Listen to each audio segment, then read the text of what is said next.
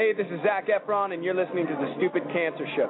I hate you both. I've hated you ever since I can remember. I hate you, and I wish you both had cancer. Cancer? Yes, in the head. I'm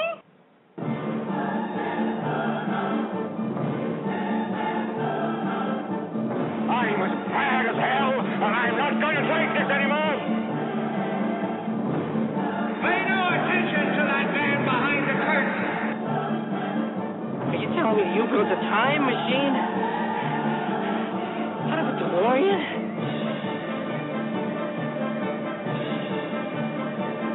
This is the Stupid Cancer Show. Uh-oh. Sounds like somebody's got a case of the Mondays.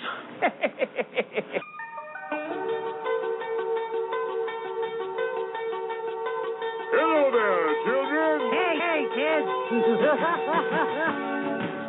People seem to like me because I am polite and I'm rarely late. And now, the host of the Stupid Cancer Show, Matthew Zachary. Woohoo! Not that there's anything wrong with that. Because he has a lot of chutzpah. All right.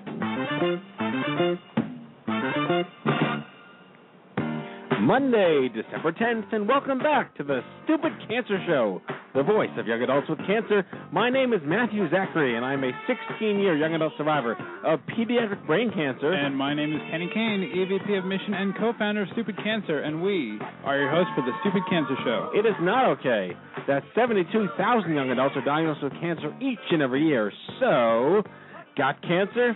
Under 40? Sucks, huh? Time to get busy living, folks, because the Stupid Cancer Show is changing the world, one chemo infusion at a time. And we welcome back our fabulous, soon-to-be full-time co-host, Andy Goodman. Hello, everybody. What do we got on the show tonight? Tonight we've got In the Kitchen, Cooking and Cancer. In our Survivor Spotlight, we have Jeff Sterlin, young adult survivor of colon cancer and the founder of C Wellness, anti-cancer foods. And also Annette Ramke, young adult survivor of breast and ovarian cancer, a health coach and co-author of Kicking Cancer in the Kitchen. And joining her is Kendall Scott, young adult survivor of Hodgkin's lymphoma, health coach, co-author of Kicking Cancer in the Kitchen. The Stupid Cancer Show is a production of Stupid Cancer, online at stupidcancer.org, the largest support community for the young adult cancer movement. And a Stupid Cancer welcome to any and all of our first-time listeners here on the Blog Talk Radio Network and on iTunes as we broadcast live from the Chemo Deck, our fabulous studio in New York City. And hello. Hi, everybody. And hello. And hello. Maureen Sweet. Hi, everyone. My dear, I missed you last week. I'm sorry. I know, I was sitting on the side yeah, of the you microphone. I was visually impaired. Yeah, you couldn't see me at all. No, it was fantastic. It was horrible. Very sad. Horrible to miss my Maureen. And Matt and Taman in the couch waving hi on the radio. Live from the intern couch. Live from the intern couch. So what's going on, guys? It's busy with the holidays. It is Hanukkah. It is Hanukkah. L'chaim. Well, you know what that means. It's the third night of Hanukkah. It is, yes, the third night of Hanukkah. What did you guys get the past 2 nights? Well, I know you got the past 3 nights. I had beeblets. Yes. Kenny got to see his godchildren. My daughter and my son were paid a lovely visit on the first night of Hanukkah. Yes. We had beeblets in the basket. Yes. If you follow us on social media. Yes. And we also had, what did we have? I guess it's very Jewish to have sushi on Hanukkah. Yeah, we ordered sushi on Hanukkah. It's like having Chinese food on Christmas. Yeah, right. There you go. Exactly the same thing. It's not super at all. kosher, too. Yes, super kosher. Yeah. And you had Hanukkah, Annie, as well? You know, I actually went to a holiday party Saturday night. It was all-inclusive. It was a little more Christmassy. Christmassy. Like a matzo ball kind of thing? Yeah, well, it was kind of a Christmas party, but it's okay. The Jingle Ball. Yeah, it was at a friend's apartment, so okay. It was fun, and got a little gift card to Apple so I can upgrade my super slow iPhone. Oh, fantastic. Good for you. I'm ready for a 5. I think I would agree with that. Yeah. Knowing nothing about how bad your phone is right now. It's not that bad. I'm just a brat. Okay. Yeah. You want. Exactly. I want what's new and fun. And Maureen, how was your Hanukkah? I mean, I don't even know how to Hanukkah. I come from Christmas land, so I don't know much about it. But I was really impressed by the picture of your menorah. I didn't know they came in such fun designs. Oh, there are all sorts of cool. It's like a cottage industry of like MoMA style. I'd want a Titanic menorah. Oh God, I'm sure there is one. If you I'm sure there is one. I'm gonna do it right now. Yeah, it's not just the ones where you plug in the wall and you just screw in the light bulb. They get really intense. Yeah. No, well, we have two. We have a really modern one that Jess hates, and the Disney one that Jess loves. Yeah, I thought it was very cute. Yes. I liked it a lot. Yes. Very fun. So, what's going on in the news? We must have missed something. Facebook went down. That's right. For about 30 minutes. G-Chat went down. G-Chat, it was Facebook. a rough day. The for all of Mayans us. Yeah. clearly have their eye on ICANN. This is anti-Cyber Monday. It is, exactly. Yeah. So, there was a story that I'm forgetting because I was supposed to remember it, and that's my job is to remember things that I forget, and I don't do that very well. But it has something to do. Oh, I know what it was. It was this new Star Trek device or something. I posted it on the wall on Facebook. Of course, I have to pull it up now As because I have pull no it idea up what it as is. well. There's a company launching a product next year which rivals the Scanadu. It rivals the tricorder of Star Trek lore. It is actually a wireless thing. You slap like this thing to your neck, and it Bluetooths all of your bodily information. You know, not gross, like normal, like doctor checkup. I don't know about that. You know, you can get your heart rate, you can get your blood pressure, you can get your blood pulse. Is it only external functions, or like does it like inject you like the Matrix? No, there's another piece of it too that does like X-ray, thermal X-ray of your body, cool. which is I was going to say another thing that'll give you cancer. Right, but like if you watch the YouTube video, Scanadu, it's a brilliant name for this product. I want to be like one of the first people to own this thing. Hopefully, it doesn't give me cancer again or my kids or whatever. But it networks to your airport or your Wi-Fi network, and it ties into this wonderful platform about who your doctor is and notifying you. And it's like a symptom management wizard.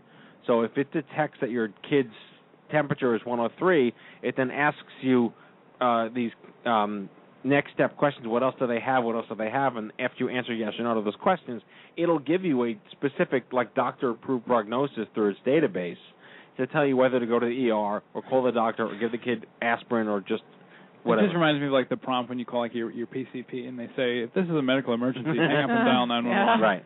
No, it's Scanadu. What is it? SCANADU? Yeah, it's the Nike Field Band on crack. It seems a little creepy to me. Yeah. It kind of freaks me out. I still want a human to look at me. I guess if it's just telling you, like... Well, this doesn't replace a human. Yeah. I guess... I don't know. It doesn't... Yeah. It reminds me of one of those devices that knows, like, when you woke up in your sleep, when you went back to sleep. Well, they had some Jawbone thing does it. Not the Bluetooth headset from Jawbone, but Jawbone makes this little wristlet thing, and it monitors when you get up and when you go to sleep, and it's kind of creepy. My grandma lived until she was 92. I don't know. And she drank and she smoked. And yeah. I don't know that I need the Scanadu. I'm going to scan a don't. No, it just looks super cool, and I wanted to, I want to get them on the show. I want to hear what they have to say about it. I'm sure there's all these FDA guidelines, and there's going to be some regulations, and who knows what it's going to do for liability's sake, and how do you indemnify yourself by owning it? That it's not their fault in the workplace and things like that. I guess it depends on what your illness is. If it's something minor, if it's like a chronic illness. It's a little weird. Yeah, a little weird. A bit. So I don't know. Would you want to be like?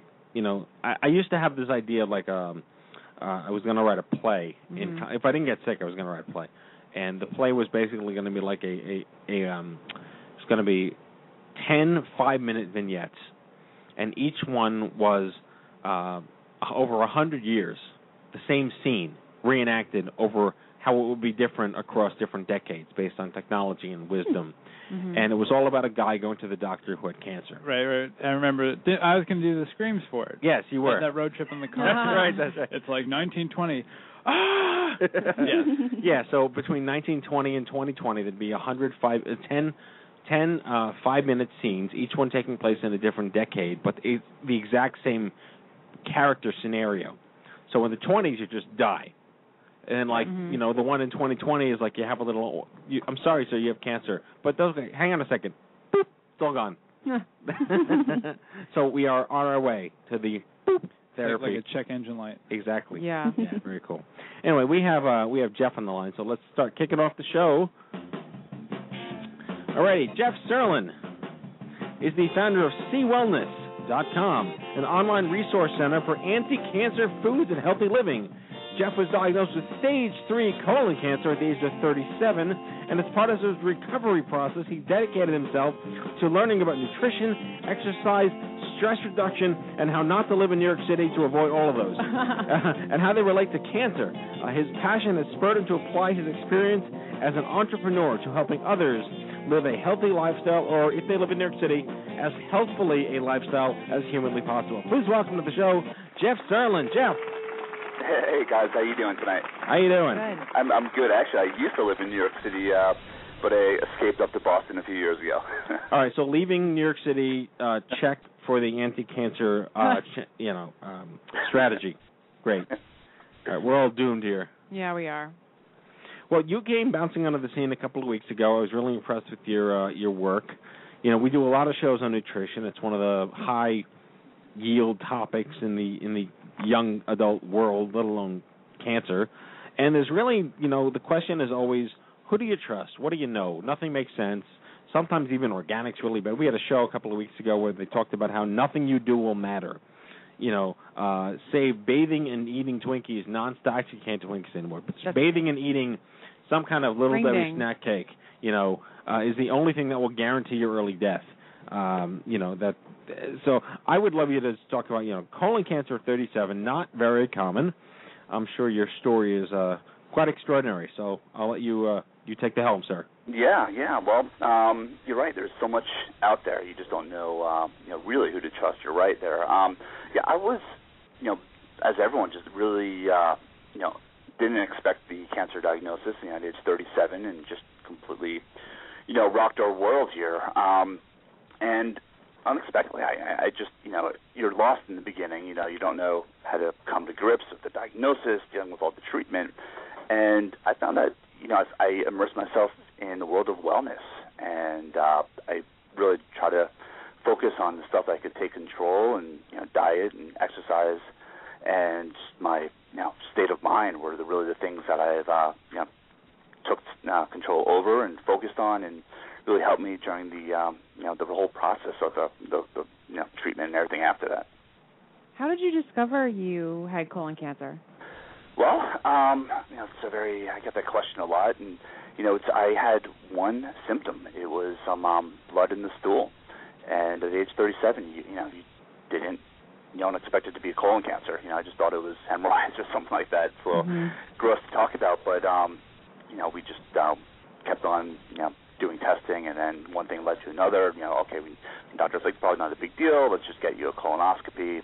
Got a colonoscopy. Okay, we found a little bit of cancer, but not a big deal. We're taking it out. You should be cancer-free, and just kept on snowballing. And then I just kept on falling into the small percentage of, now you need surgery, and now you need 6 months of chemotherapy. So it started off what you thought was hemorrhoids and led to this whole kind of life-changing, deal. So we've done lots of shows on colon cancer also, especially in young adults. In fact, one of our interns, Matt Beckett, is what are you, like 2.5 years out now, Matt? Yeah, 2.5 years out. He's like 24 now or 25. How old are you? He'll be 25, but he had colon cancer at 22. Wow. So it's kind of like one of those things, like you couldn't possibly have done anything to do this to yourself. And that, it's just so uncommon, but it's happening more increasingly. Mm-hmm. And the doctors really aren't prepared on how to deal with someone who's not 80 with colon cancer. Did you have that? Did you feel that was your specific experience? Absolutely. It's you're right. I mean, you rack your brain. You're like, did I do anything? And just you go crazy. And after a while, you do come to the grips of like, it's a freak thing that happened. And I did feel out of place at age 37. I would be in the waiting room. I was up at Dana-Farber up here in Boston, and I was the youngest one by 20, 30 years. And I would tell my wife, I'm like, I don't belong here. This is so weird. So you do feel out of place, and they. Even the doctors, a lot of the stuff they were telling you, it didn't fit for my lifestyle. They would tell you things like stay away from germs. I'm like, good luck with that. I have a 1.5-year-old child in the house. There's no chance changing diapers. There's no chance I could, live a germ-free life. It's just like the stuff they're telling you. It didn't fit. I didn't fit the profile. Yeah, it's like living in New York City and they tell you to avoid germs. You're like, well, then how do I get to the doctor then? Mm-hmm. I can't even take the subway. So tell me a little bit how you finished chemotherapy. How did you start? Did you ever have experience in nutrition, exercise? What did you have to change your lifestyle a lot? What were the changes that you made, coming out of, treatment and starting to become your new life as a survivor? Sure. I didn't have any experience with nutrition. The one thing that really got me down this road was my hospital, Dana-Farber, just had a great nutrition team, and one of the great services they provided was when I was going through treatment. I had 6 months of treatment every other week, and so you're hooked up to the infusion chair for hours on end. And one of the services they provided was they sent a nutrition team over all the time during my treatment, and you had nothing else to do. You're hooked up. You're not going anywhere. So just sit there and talk to my nutritionist for half an hour, 45 minutes. My wife would be sitting there taking notes on what we could do to help me. Just what foods to buy, where to buy them, all that stuff. And so that's what really got me down the path. And the whole process, so we get back from the hospital, and my wife would be running to 4 or 5 different stores and different websites, and we realized there wasn't one location to get all the stuff that we needed, or at least find information about what we needed to get down this anti-cancer path. So that's what really got me going. And then after treatment, I just started immerse myself into anything I could do to help my cause. So eating, exercise, and just read up as much as I could and talked to so many different people. And Jeff, if I could interject real quick, what was your diet before you were diagnosed? Were you eating the average American diet, or would you consider yourself a slightly more elevated, conscious consumer? Yeah, I was, before I got sick, I was pretty healthy, but I had had my share of red meat and steaks, and went out and I didn't really eat fast food or anything like that, but I would drink soda once in a while. So it was average. I did have I was in decent shape. I did try to watch what I was eating, but as good as anyone could, I guess, when you're in your 30s, you're focused on other things. So it was a real wake-up call. Now, I'm pretty much straight now, just like how I'm focused with what I eat, and very conscious of anything I put in my body now. So what were the actual sources that you decided were the right ones and the wrong ones, and where did you sort of deem the authoritativeness to feel confident in espousing this out to the general public? Mm-hmm.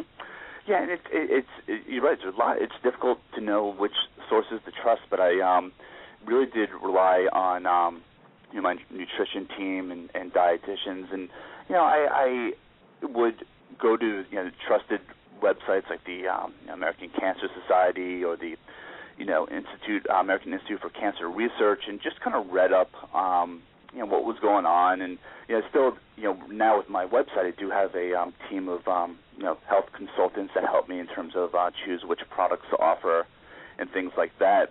But and there's so much out there. There's so many, especially now, there's so many studies going on about certain foods or green tea or red wine or whatever it is, and just you read the information and you just try to process it the best you can, and make your decision on what you want to implement. Because obviously, not everything they put out there and say, oh, eat this or drink this, you'll keep cancer away. Obviously, take it with a grain of salt. But the more you read, the better educated you are. And so my website, I really wanted to just kind of put the information out there. The current studies. I post a lot on my Twitter and Facebook pages of whatever is out there in the news, and just let my audience make a determination of how they see fit.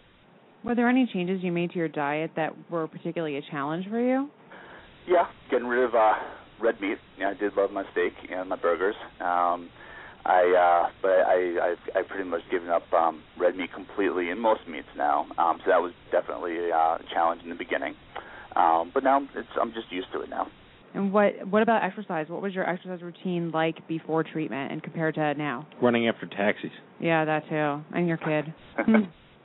Yeah, it was. I was the type of. I was in the gym, kind of sporadically. Prior, I would kind of go through my phases of, I'd work out for, in the spring for the summer months. I'd work out for like 2 or 3 months, and I'd stop for 4 or 5 months, and I just would, wouldn't be consistent in how I'd work out, and then, so maybe, I would just go through phases. But then, but afterwards, now I'm trying to work out 3 or 4 times a week at least. And even if I don't work out, I try to, during lunchtime, take like a half an hour walk, or try to, instead of,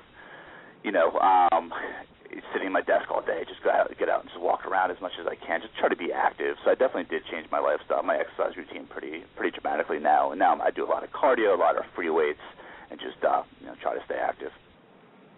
We like to obviously be as cynical as possible on the Stupid Cancer Show, and we had the I guess the now legendary Chris Carr on the show a couple of months ago, and actually she was our keynote speaker at OMG 2011, right, Kenny?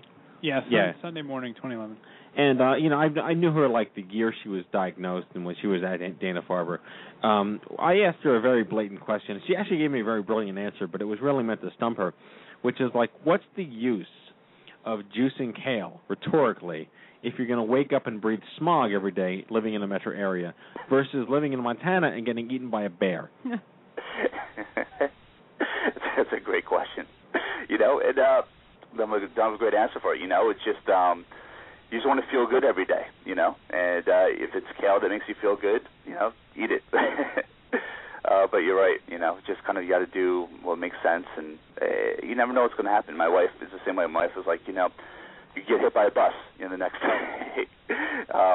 So you just never know what's going to happen. Right. All right, so talk us through again this, what was your job? What were you doing in life? What sort of gave you the entrepreneurial spirit, if you didn't already have it, to start this Sea Wellness initiative? Mm-hmm. Well, actually, prior to this, I actually had my own business. I ran a few websites that focused on fundraising products for schools and nonprofits. The kids selling the cookie dough, the candles, things like that. I had some visible websites in that area, and so I've been doing this for a decade, and it was a nice little business. Just had a few employees, but I was the driving source behind the sales. Then when I got sick, everything fell apart. I just did not have a contingency plan for getting colon cancer at the age of 37. Why not? Come on. I expect more of you, damn it. I know. Next time. And that's what and so my business suffered dramatically when I was sick. But when you're sick, you focus on the task at hand. I'm like, screw it. I'm just going to focus on getting better, and everything else just comes second. And so after my treatment, I tried to build back up my business, and I was doing it, but then I realized in that process I just didn't like it anymore. I was doing it for so long, I was ready for a change, and so I stumbled upon, I knew the lifestyle that I was doing now, and I just realized there was an opportunity. So I was able to just combine, my passion with a business opportunity. So we'll see where this takes me. Just the site, Wellness just launched a few weeks ago, so it's brand new, and we'll just see where it takes me. But I can tell you right now, I am happy getting up each day. I love what I'm doing, and that wasn't the case a few years ago when I was trying to rebuild my struggling business. So then let's talk through the business model then. Basically, you are a reseller of products, largely, correct, and advice and lifestyle, correct? Mm-hmm. Yeah. So how do you determine which products you determine are worthy of being represented under your brand? What is the litmus test for that, and where is the science, if there is science, or is it really more crowdsourced wisdom? It is more crowdsourced wisdom. That's a good way to put it. I just, we go there. I'm trying to choose, brands that do have, that are reputable, that have been around for a while, and is trying to have some science-based information behind it. I do rely on a lot of the nutritional consultants that I have, and it's just the early stages. So right now, I just have limited product. It's a decent selection right now, but I just hope to grow the product as the business expands. I went to the Natural Health Food Show out in California a few months ago, and there's so many great products out there. I'd love to get on my site. It's just more logistically if I could implement it. So, to answer your question, I really do, rely on the advice of my nutrition team and, really what the crowdsourcing with the general population is looking for. So, I hope it appeals to, people and looking to make this type of lifestyle change. So, we'll just adjust on the fly if it doesn't. All right. So then let's take the next couple of minutes then to discuss what would you consider beyond the obvious, fruits and vegetables and, vegetarian diet or Fishosaurus or whatever people call themselves these days. Are there actually, I heard like the supplements don't really matter because all the nutrition's gone from them and everything's, pasteurized and it loses all the value. Are there any practical things that people can eat on a day-to-day basis that don't require cooking, more in the supplement realm, that offer the remotest sense of not quite the right food or the real food, but does the job? Well, definitely. For the lazy vegan. I'm sure you could ask, get a few different answers and ask different people. I do, believe, I'm a big believer in, vitamin D3. I have noticed the difference. I did get a lot of colds prior to, going through my treatment, and I take vitamin D3 every day, and I just feel better. I think my immune system is stronger, so that's something I do really believe in. And omega-3s, there's a lot of questionable. Ask a professional, you get a different opinion. I do like taking omega-3s and a lot of fish. I have a lot of tuna in my diet. But little things like instead of going to Starbucks, instead of drinking coffee, I just get green tea. Starbucks has amazing green tea, even iced green tea. I love that. So little changes like that. You drop the coffee, you drop like the soda, you drop the sugar drinks or whatever juice, and drink a water or green tea. Changes like that, subtle changes. Everyone, it's different for everyone in terms of the lifestyle. Some people will change every little thing and just go nuts, and some people will change one or two things. It really does come down to what works for you. So. Well, I can't thank you enough for coming on the show. We love to have you sort of more immersed in our community. Clearly, like I said, this is a hot topic. Everyone's very sort of captious. We want to make sure that we're getting expert advice, but what constitutes an expert? Andy, any final thoughts? I'm very impressed by all the changes you've made. I am just finishing treatment a couple weeks ago, so I'm in the midst of all the lifestyle changes, and it is really tough. So you've done a good job. Well, thanks, Annie. And I do appreciate it, and thank you guys for this opportunity. And I really do want to be more involved with this community. And I just like Matthew, I told you on the phone the other day, I love your organization. You guys just do such a phenomenal job. So thank you again so much for having me tonight. Well, you're making us look good and you're making me look bad. So thank you very much. Jeff, you're an extraordinary survivor. We'd love to do some cool integrative social stuff with you, maybe basket giveaways or whatnot. But the website is cwellness.com, and this is Jeff Serlin. Thank you so much, Jeff. Thanks so much. Have a good night.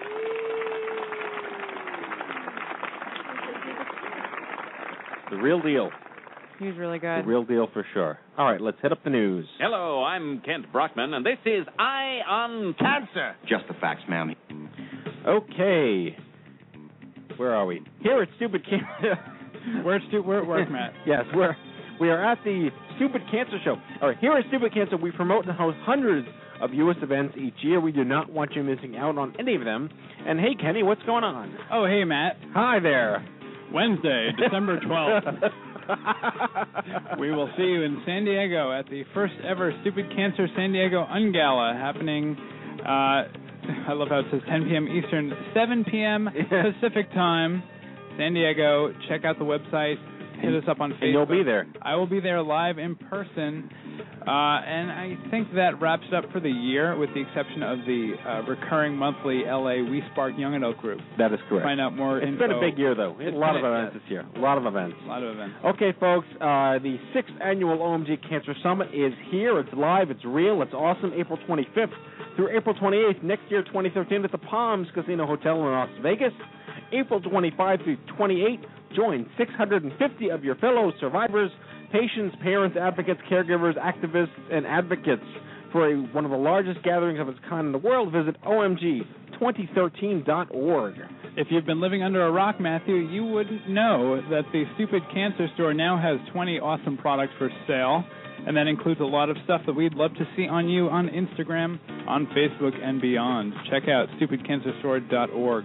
Okay, and finally, the Stupid Cancer Forums, which he just relaunched. They're also pretty. They're beautiful. Also pretty. StupidCancerForums.org have over 4,000 members. I didn't realize that. We keep saying 3,000. It's actually close to 4,500. It's quite large. Quite large. 4,500 members. This is your premier online community to connect with survivors, patients, and parents and caregivers just like you. Again, we made it all nice and pretty.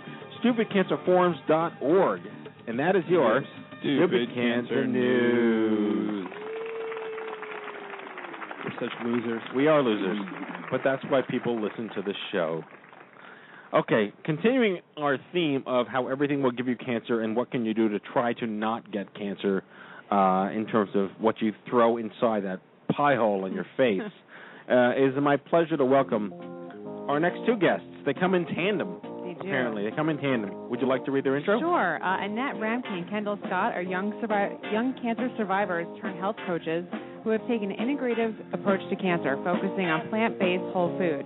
Their new book, Kicking Cancer in the Kitchen, The Girlfriend's Cookbook and Guide to Using Real Food to Fight Cancer, was just released in October. Thank you for joining us. Alrighty, Annette and Kendall. Hi. Hey, guys. Hey, guys. Hi. So, Hi there. How you doing? Good. Great. How are you? Great. We always try to play area code bingo. So where is 215 and where is 207? Well, 207 is Maine, so that's Kendall. I'm in Maine. We forgive you. And yeah. And 215 is Philadelphia. All right, in the house. A little more closer proximity to our toxic metro area. Fantastic. Exactly. So I don't know if you're listening to the top of the show, but we had a wonderful guy named Jeff Serlin, 37-year-old colon cancer survivor, who totally reversed his whole ideology about living and food and, not breathing New York air, and he moved to Boston, where it's slightly cleaner.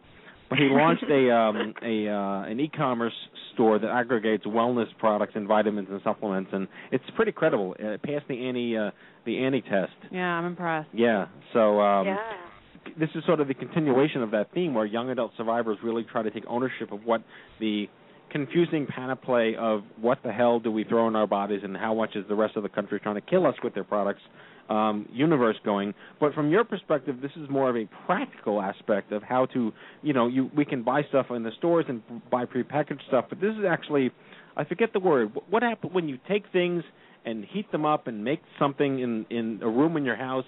Oh, cooking. That's right. Yes, cooking. Okay.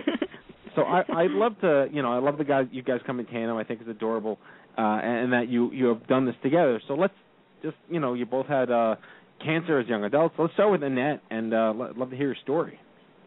Yeah, sure. Well, thanks so much for having us. And my story is that unexpectedly, out of the blue, as it is for most of us who are so young when we're faced with a cancer diagnosis, I was hit with a breast cancer diagnosis at age 36. And went through surgery and treatment for that, and actually, while I was in treatment, found out that I tested positive for the BRCA1 mutation. So, just started knowing that I needed to do as much as I could to keep my body healthy, with the cards sort of really stacked against me, so to speak. And, next to doing all the stuff that my doctors were telling me was important to do, also started finding out, what else can I do to support my body through all of this and hopefully prevent cancer or heal well from it. And really just started getting involved in food and nutrition. And I'd always been interested in food, but I didn't really always eat very well.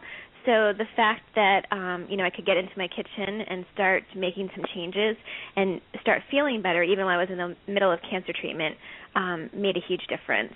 So that was that part. And then after I went through breast cancer, I unfortunately also got to go through cancer again because I was diagnosed with ovarian cancer shortly after that. So I've been through it twice and, know how important it is to really I can to support myself to stay healthy.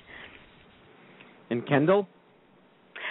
Yeah, so for me, I was 27 when I was diagnosed with Hodgkin's lymphoma, and one of the first things that happened for me was, when talking with my different cancer team doctors, one of the doctors, I was speaking with her, and I said, okay, so we're looking at, surgery and chemo and maybe radiation, but I feel like there's got to be something that I can do.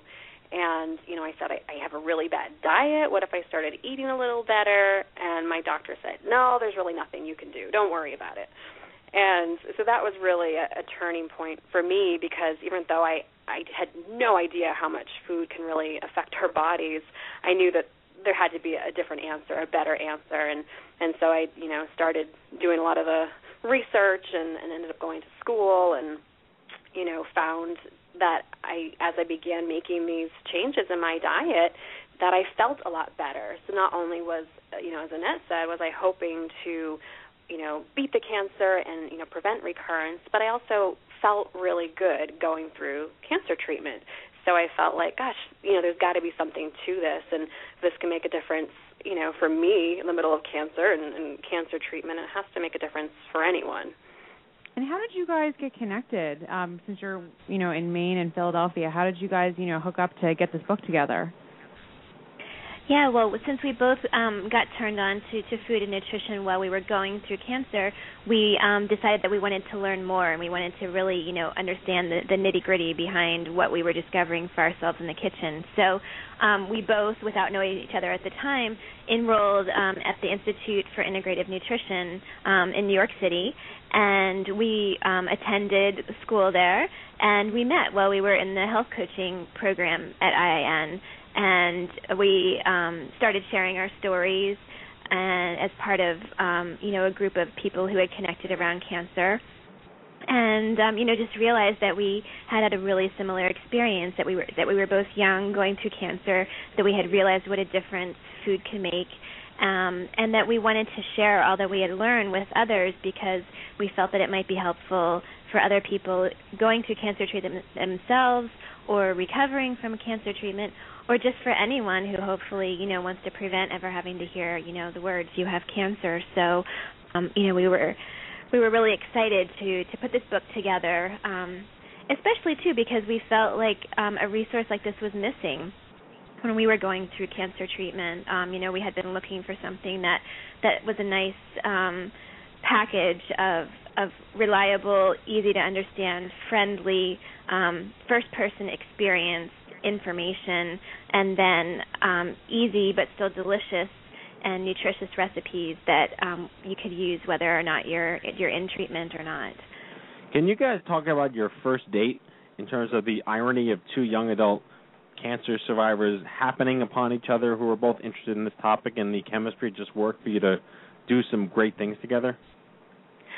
Yeah, that's a really good question. I love that. I think Annette had put, we have this sort of online forum with integrative nutrition, where students can connect, and Annette had put something out there, and, I think, or contacted me in some way. And so our first date, I think we met for lunch and started talking about our experiences. And,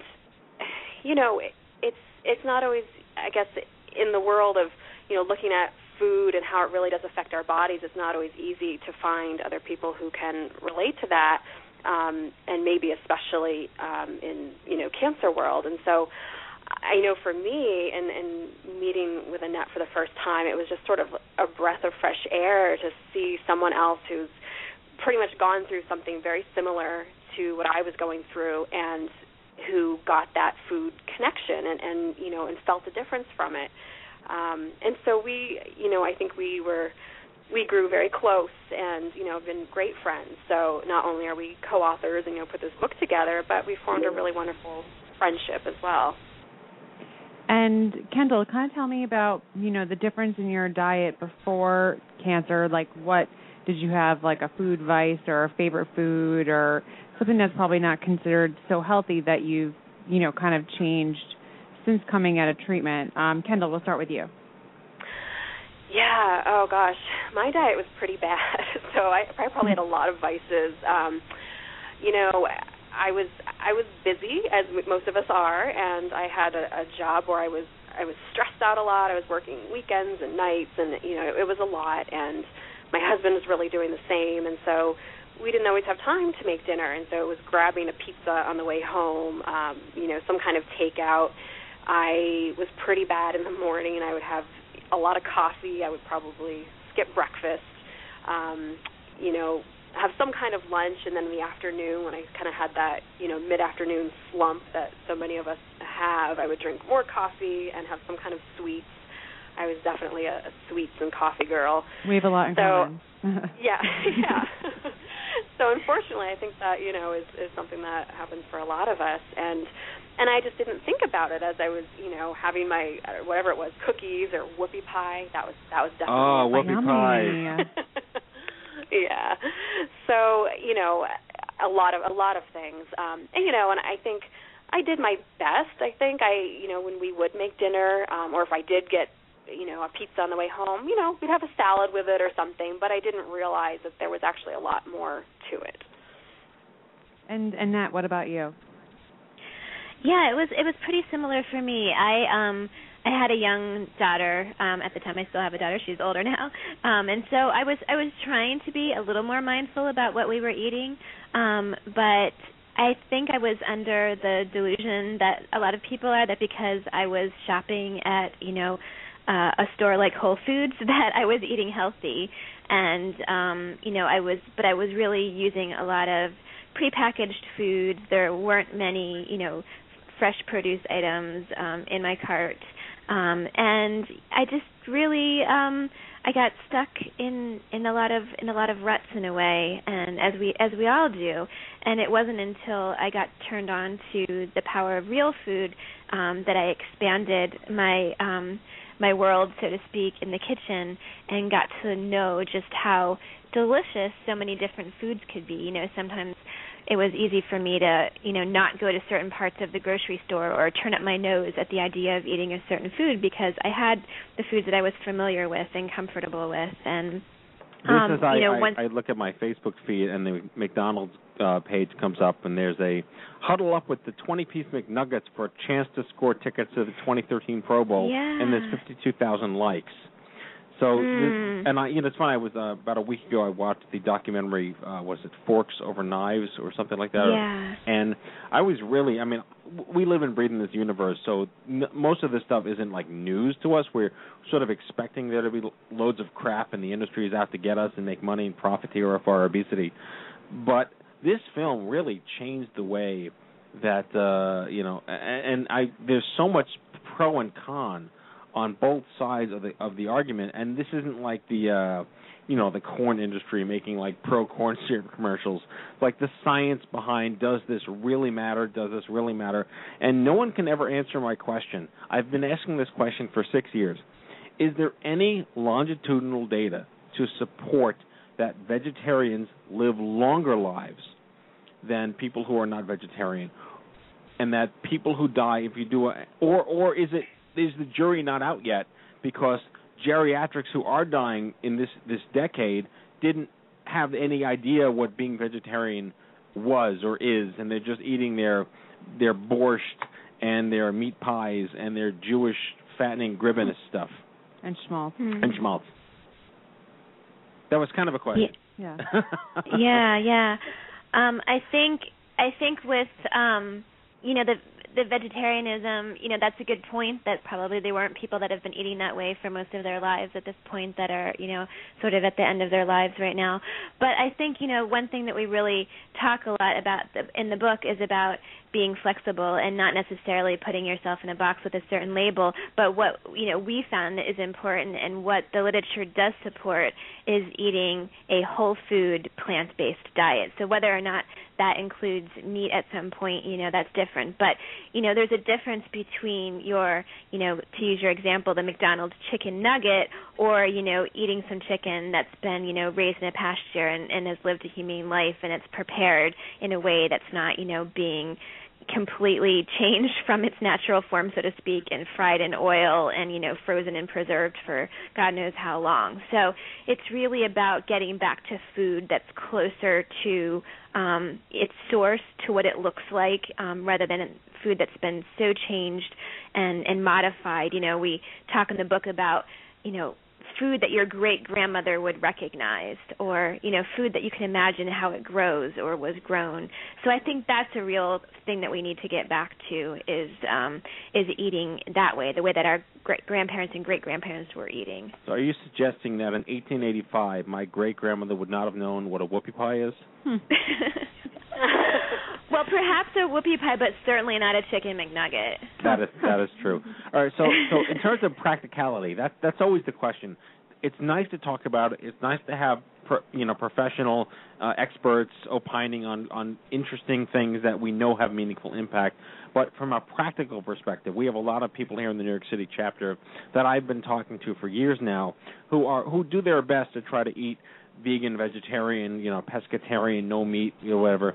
And it's just so difficult, even though the city has adapted into more of a, I was going to ask, is it harder to eat better in New York than in Maine, where you can, literally walk to, a pepper, patch, across the street. But we have the farmers markets and we have Whole Foods, and it's more accessible. But at the end of the day, I have people who have talked about, they cook on Sunday for 4 hours after the kids go to bed, and then they have food for the week. And that's the only way they can ever make this work for their lives.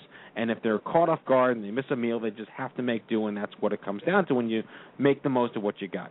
In your book, can you talk about, are there practical applications to making things work if you have situations like you travel a lot, or you have a family, or you're dealing with kids that they only will eat the cookies? Yeah, absolutely, because, if it's not practical, then it's not going to work, of course. You have to make it work for you. And, I don't spend, 4 hours on, the weekend preparing meals for the week. I kind of wish I had the time to do that, but I don't. So, we talk about things like just really taking it one step at a time. And, maybe you pick one thing that you want to work on. Like one of the things that we suggest trying to do is adding in leafy green vegetables. And so if you do nothing else, try eating more leafy greens like kale. And, whatever the rest of your dinner is, saute some kale to have on the side. And that's really quick and easy to do. And things like smoothies. We talk about smoothies a lot, and we have a lot of great smoothie recipes in the book. Smoothies are really, really easy. It's something that you can throw together in the morning. You can add in some great nutritious ingredients. If you don't like things like leafy green, you can actually hide, spinach or kale in your smoothies. And those are great for kids, too. I have a lot of people that ask about that, and I always say, hide things that your kids don't eat in a smoothie, and it can taste really good, and it's really easy. I have a 15-month-old, and he just does not want vegetables right now. So I'll make a smoothie in the morning and put some fruit in it, but add some spinach and some other things that I know he may not want to eat. So things like that, and I think it's just finding ways to make it work for you. Other tips that we offer are things like maybe you cook a pot of rice, and that's real easy to do, but you cook a lot of it, and so you can have it for the week, and then you can saute that up with some veggies, which takes, 15 minutes on a weeknight. So I think there are a lot of different ways you can make it easy, you can make it practical, without spending a ton of time that most of us just don't have. Are there, outside of the actually making food or buying prepackaged food, is there any middle ground? And I'm not saying like the whole wheat Twinkie. Is there a middle ground in the sense of, are there brands out there like Cascadian Farms or whatever that you can actually buy their prepackaged dry goods and it's relatively decent for you? I'm saying are there organic, gluten-free, frosted mini-wheats that you could buy instead of the Kellogg's sugary, crappy mini-wheats? Rhetorically speaking, can those complement people who can't maybe cook all the time? Yeah, absolutely. We have a section in the book called Pantry Pals and Staples, and we actually mentioned some brands that we really like and we think they make great products and that we have, in our kitchen, in our cupboards, for times that we might not have enough time to cook, or, if we are cooking, that we like using their products and their ingredients. But you bring up a really great point, and so much about, what we read about diet and nutrition. We pick up these books and the authors, or scientists are expecting us to change our lives and change our diets, 180 degrees overnight. And, let's face it, for some people are ready to make that drastic change, but for most of us who, live in the real world, that's not realistic. And so when Kendall and I were writing the book, it was really important to us that, we keep it real. And I think that was another reason why we wanted to write this book as two young survivors who had been through cancer treatment, and not as, somebody who is writing about a cancer cookbook but has no idea what it's like to be in the thick of it themselves. So, that being said, we have a whole section in the book, which I think is really great and people are really enjoying, called Poor, Better, and Best Picks. And so that's a way where, you can see sort of where your choices are falling at the moment in a certain category of food. And we help you sort of take it up to the next level, if you will.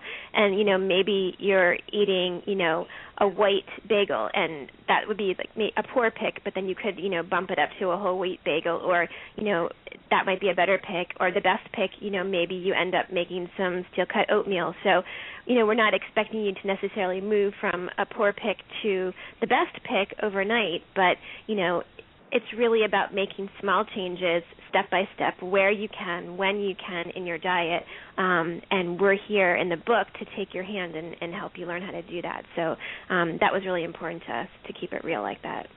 Yeah, and this is to Annette. I also am a breast cancer survivor. I am BRCA1 positive, so I feel you on everything you've been through. I still have my ovaries, but for a few more moments until my doctor decides to, take those away from me. But, there's a study that just came out, even just a few days ago, talking about, fruits and vegetables are tied to a lower breast cancer risk. Part of it, I take these studies with a grain of salt. Part of it's also, I'm also dealing with the tough choices you have to make of cutting out, sugar and sweets and white breads. And I'll admit I had a bagel yesterday, and it was good. And, dairy and being careful about things like that. But also part of it is keeping your weight down. And I know that a big part of survivorship, especially my oncologist has told me, I have to stay as lean as possible. How much do you think that the vegetarian lifestyle is linked to being a long-term survivor and staying in remission, rather than just, having a little bit of meat here and there? What do you feel as far as these different studies that come out? Yeah. Well, again, I really think from what I've read and experienced that it links back to what I was saying before, which is, whether or not you choose to eat meat or be purely vegetarian or even vegan, that you make choices that are close to whole, real food as possible. So, we all know that there are people out there who are vegetarians and they're, eating, I'm sorry, I like bagels too. I'm not bashing the bagel, but like bagels and cream cheese and, all of these other foods, but, very few vegetables. So, wait, I got it. There's gluten-free bagels and Greek cream cheese. There you go. Yeah. So I think there's more to it. So I guess it's why I'm not trying to avoid your question, but I'm a little leery of labels, because a lot of stuff can be sticking behind a label that is or isn't necessarily, really health promoting. So I feel like whatever you're going to do, make your diet as clean as possible, make it as close to real whole food as possible, and find out what works best for your body. And that's something else that we really emphasize in the book, is about being flexible with your diet, because frankly, there are different times in your life, and you know yourself, I'm sure, from going through cancer treatment, you need extra protein when you're getting chemo, and you might want to have some meat or some extra protein during that time. And so it's just about making good choices, and about making the choices that are right for your body, for whatever phase of your life you're in, whether it's in treatment or survivorship or prevention. All right, so question, we got about, 6 or 7 minutes left. I want to talk about what may be construed as the obvious, but when you guys finished your treatments, actually, a question before that is, we've gone on to have lots of conversations when people are in treatment that the idea of drinking, vegetable juice and is just nauseating. You're nauseous enough. The last thing you want to think about is, sort of juiced banana with, onion and garlic and whatever the hell is in there. We've had social workers on the show. We have friends of many, many cancer centers, and their line of thinking is, if you're in treatment right now and you're in pain and you're miserable, just give them the ice cream if they want the ice cream. Have you discovered that that's kind of, you got to give a little, or is that just so horrible you should really just force the greens down your throat when you're nauseous on chemo? Oh, no, yeah, absolutely. When you're in the middle of treatment, I mean, it's a totally different world. And, we've both been through it ourselves where we had times, maybe the week after you have chemo, and, yeah, you can't do the green juice, or you can't even do any vegetables, and all you can have is, some ice cream. And, that's okay. You've got to make it work for you so that you're not miserable.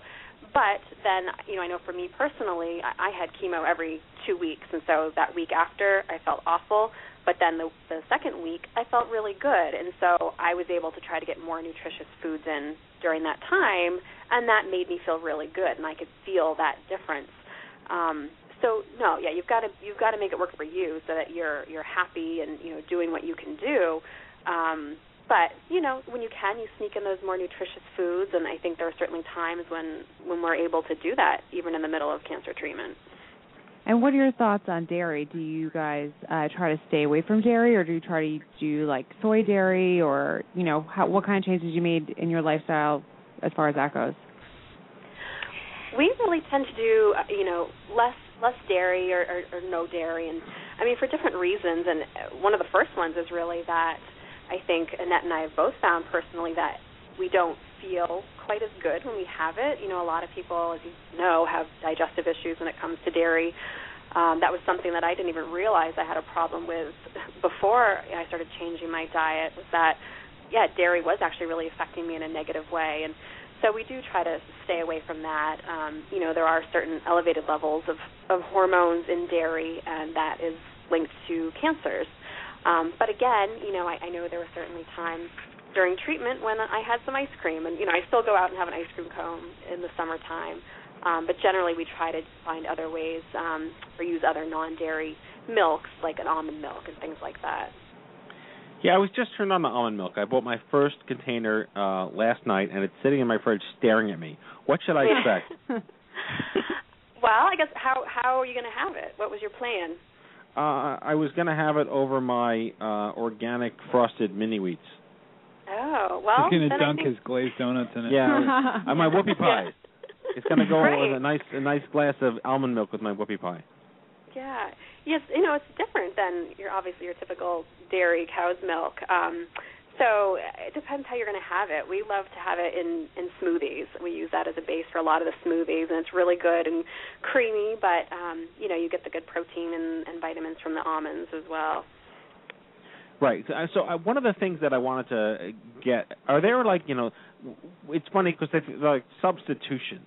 Like if you're going to eat this, but you can't eat this instead, right? So if you really, really want to have, I don't know, peanut butter and jelly on white bread, have almond butter with pear butter on sprouted wheat bread. I don't know, whatever it is. Are there practical? That's sort of like the middle ground. Like I'm too lazy to cook, but I really don't want to eat McDonald's. What can I eat that's the least worst possible healthy substitution? Rhetorically speaking, that's something that we've discussed on the show. We've had lots of nutritionists on the show to say, well, if you're going to feel like eating this, have this instead. Are those conversations you've had with patients and clients? Yeah, we do. We actually talk a lot about sort of upgrading your choices. So, just like what you said, or even what Kendall was talking about, if you're feeling in the mood for maybe, your Baskin Robbins thick chocolate milkshake. Maybe grab some almond milk and some chocolate almond milk ice cream, and whip up a healthier version. So those are definitely things you can do to try to just step by step make healthier choices with your snacks and your meals and things like that. So those kinds of steps do make a difference, and it's really things that people can integrate into their lives. You're trying out the almond milk now. Hopefully you'll decide that you like it, or you'll find another milk that you like. We love hemp milk too. I don't know if you've tried that, but that's another great one, and it has a lot of great omega. I was just told that even soy milk isn't that good for you anymore. I think we have recipes in our book that you can make your own milk. You can actually just take raw almonds and water, and if you have a blender, and make your own almond milk, and there you go. That's still, you're actually seeing where it's coming from. It's coming from almonds. And the same, we have a recipe also in the book for hemp seed milk, which uses hemp seed and sunflower seeds, and that's another great milk to use and put over your cereal in the morning, or use as a base for smoothies or whatever you need. So what's your verdict on soy then? Is it good? Is it bad? Is it a waste of time? Is it because it used to be the alternative to actually having dairy milk is you have soy milk, and now there's hemp milk and almond milk and rice milk and God knows what. They can make milk out of like I don't know, like airplane containers or something. You squeeze something enough, juice will come out. Right. Yeah, with soy, I mean, with anything, you have to be careful of how processed it is, and there are a lot of soy products out there that claim to be health foods, and they're not, because they're just so processed. Just like anything else that's highly processed, it's really not that good for you. And with soy milks, any non-dairy milk that you buy is somewhat processed, which is why, like Annette was saying, if you can make your own, it's a great way to do it. But with soy in general, if you can get the fermented soy foods, which are foods like tempeh, which is the fermented soybeans, kind of like tofu, those are a better way to go because they have all the good probiotics, and they're less processed, and they're a great source of protein and iron and all of that. So again, just like anything else, you want to look for more of the whole foods with soy, and that's usually the best option. Well, we're out of time. We got maybe a minute or two left. I would love to hear if you guys have any parting words of wisdom for those out there who, first of all, let's talk about what's the website to get the book? Yeah, well, our website is thekickingkitchen.com. And if you go there, you'll meet us. You'll get to see us. We have a great trailer on there that introduces us and talks about the book, which is Kicking Cancer in the Kitchen, the Girlfriend's Cookbook and Guide to Using Real Food to Fight Cancer. And our book is available anywhere books are sold, so online retailers or in your bookstore. And any parting words? What if you had to say one quick thing each to the folks listening to the show tonight, besides don't eat whoopie pies, what else would that be? Yeah, I think, I would say that when you get a cancer diagnosis and you're dealing with cancer, there's, so much to be thinking about. And, yeah, we hear that, oh, gosh, everything causes cancer, and, is there something that I can do that can really make a difference? And even though cancer is complicated, food can make a difference, and it may be a little bit, it may be a lot. It may just help you to feel better when you're in the middle of treatment. But if you can make little changes, you're going to notice a difference. You're going to feel it. So I think that's something that's pretty important and something that I found to be true myself. Well, and I can't. Yeah, go ahead. Sorry. I'm sorry. For me, I would just add that eating well can be delicious. So don't think just because you're going to be upgrading your diet or making some changes that you're going to have to forfeit your food being tasty and flavorful. It can be really delicious. And it can be really fun to get in your kitchen. So don't be afraid and just get in and experiment and enjoy and have fun. That's what it's really about. Well, you guys have been amazing. I hope you guys avail yourselves of coming to Las Vegas next April. We'd love to have you there in person. It'd be pretty amazing. Come to Las Vegas. Not a bad trip from Maine. No, that would be great. I'd like that. Well, thanks again, guys. Congratulations on your survivorship of stupid cancer. Again, the book is Kicking Cancer in the Kitchen, and the website is KickingKitchen.com. KickingKitchen.com. All right, Annette Ramke and Kendall Scott, thank you guys so much for coming on the show. Thank you. Bye. Yeah, like I said, we could do a show on this every Monday in perpetuity and never cover all the topics. And every question opens up like 8 more doors of, then where's the soy? Is it organic soy? Mm-hmm. Is it Monsanto soy? Yeah, is it Monsanto organic soy? Is it non-Monsanto organic soy? Is it international organic Santa Claus kind of what? Yeah, exactly. Never mind. Exactly. Yeah. All right. Well, anyway, are we done? I think so. I think we had a good show. It was a good Very show. good show. Awesome stuff. All right, well, now it is time for our closing sequence. Prepare to activate. I hear there's rumors on the internets. You ever seen a grown man naked? And so, to all of you, a fond farewell. Hooray, I'm helping. You are a meathead. Oh, Magoo, you've done it again. That was so terrible, I think you gave me cancer. Okay, folks, that's tonight's show, our 248th broadcast. We hope you had as much fun as we did poking a stick at stupid cancer. And a special thanks to our soon-to-be full-time co-host, Annie Goodman. Thank you. We'd like to thank Maureen Sweet, Tim and Kim, Matt Beckett from our staff, Jeff Serlin, Kendall Scott, Annette Ramke being amazing guests. Next week's show is our Season 11 finale. We'll be off the air till January 14th. We are featuring our friends at the Huffington Post, which, if you have not noticed, has been doing a whole young adult cancer story arc. It's epic.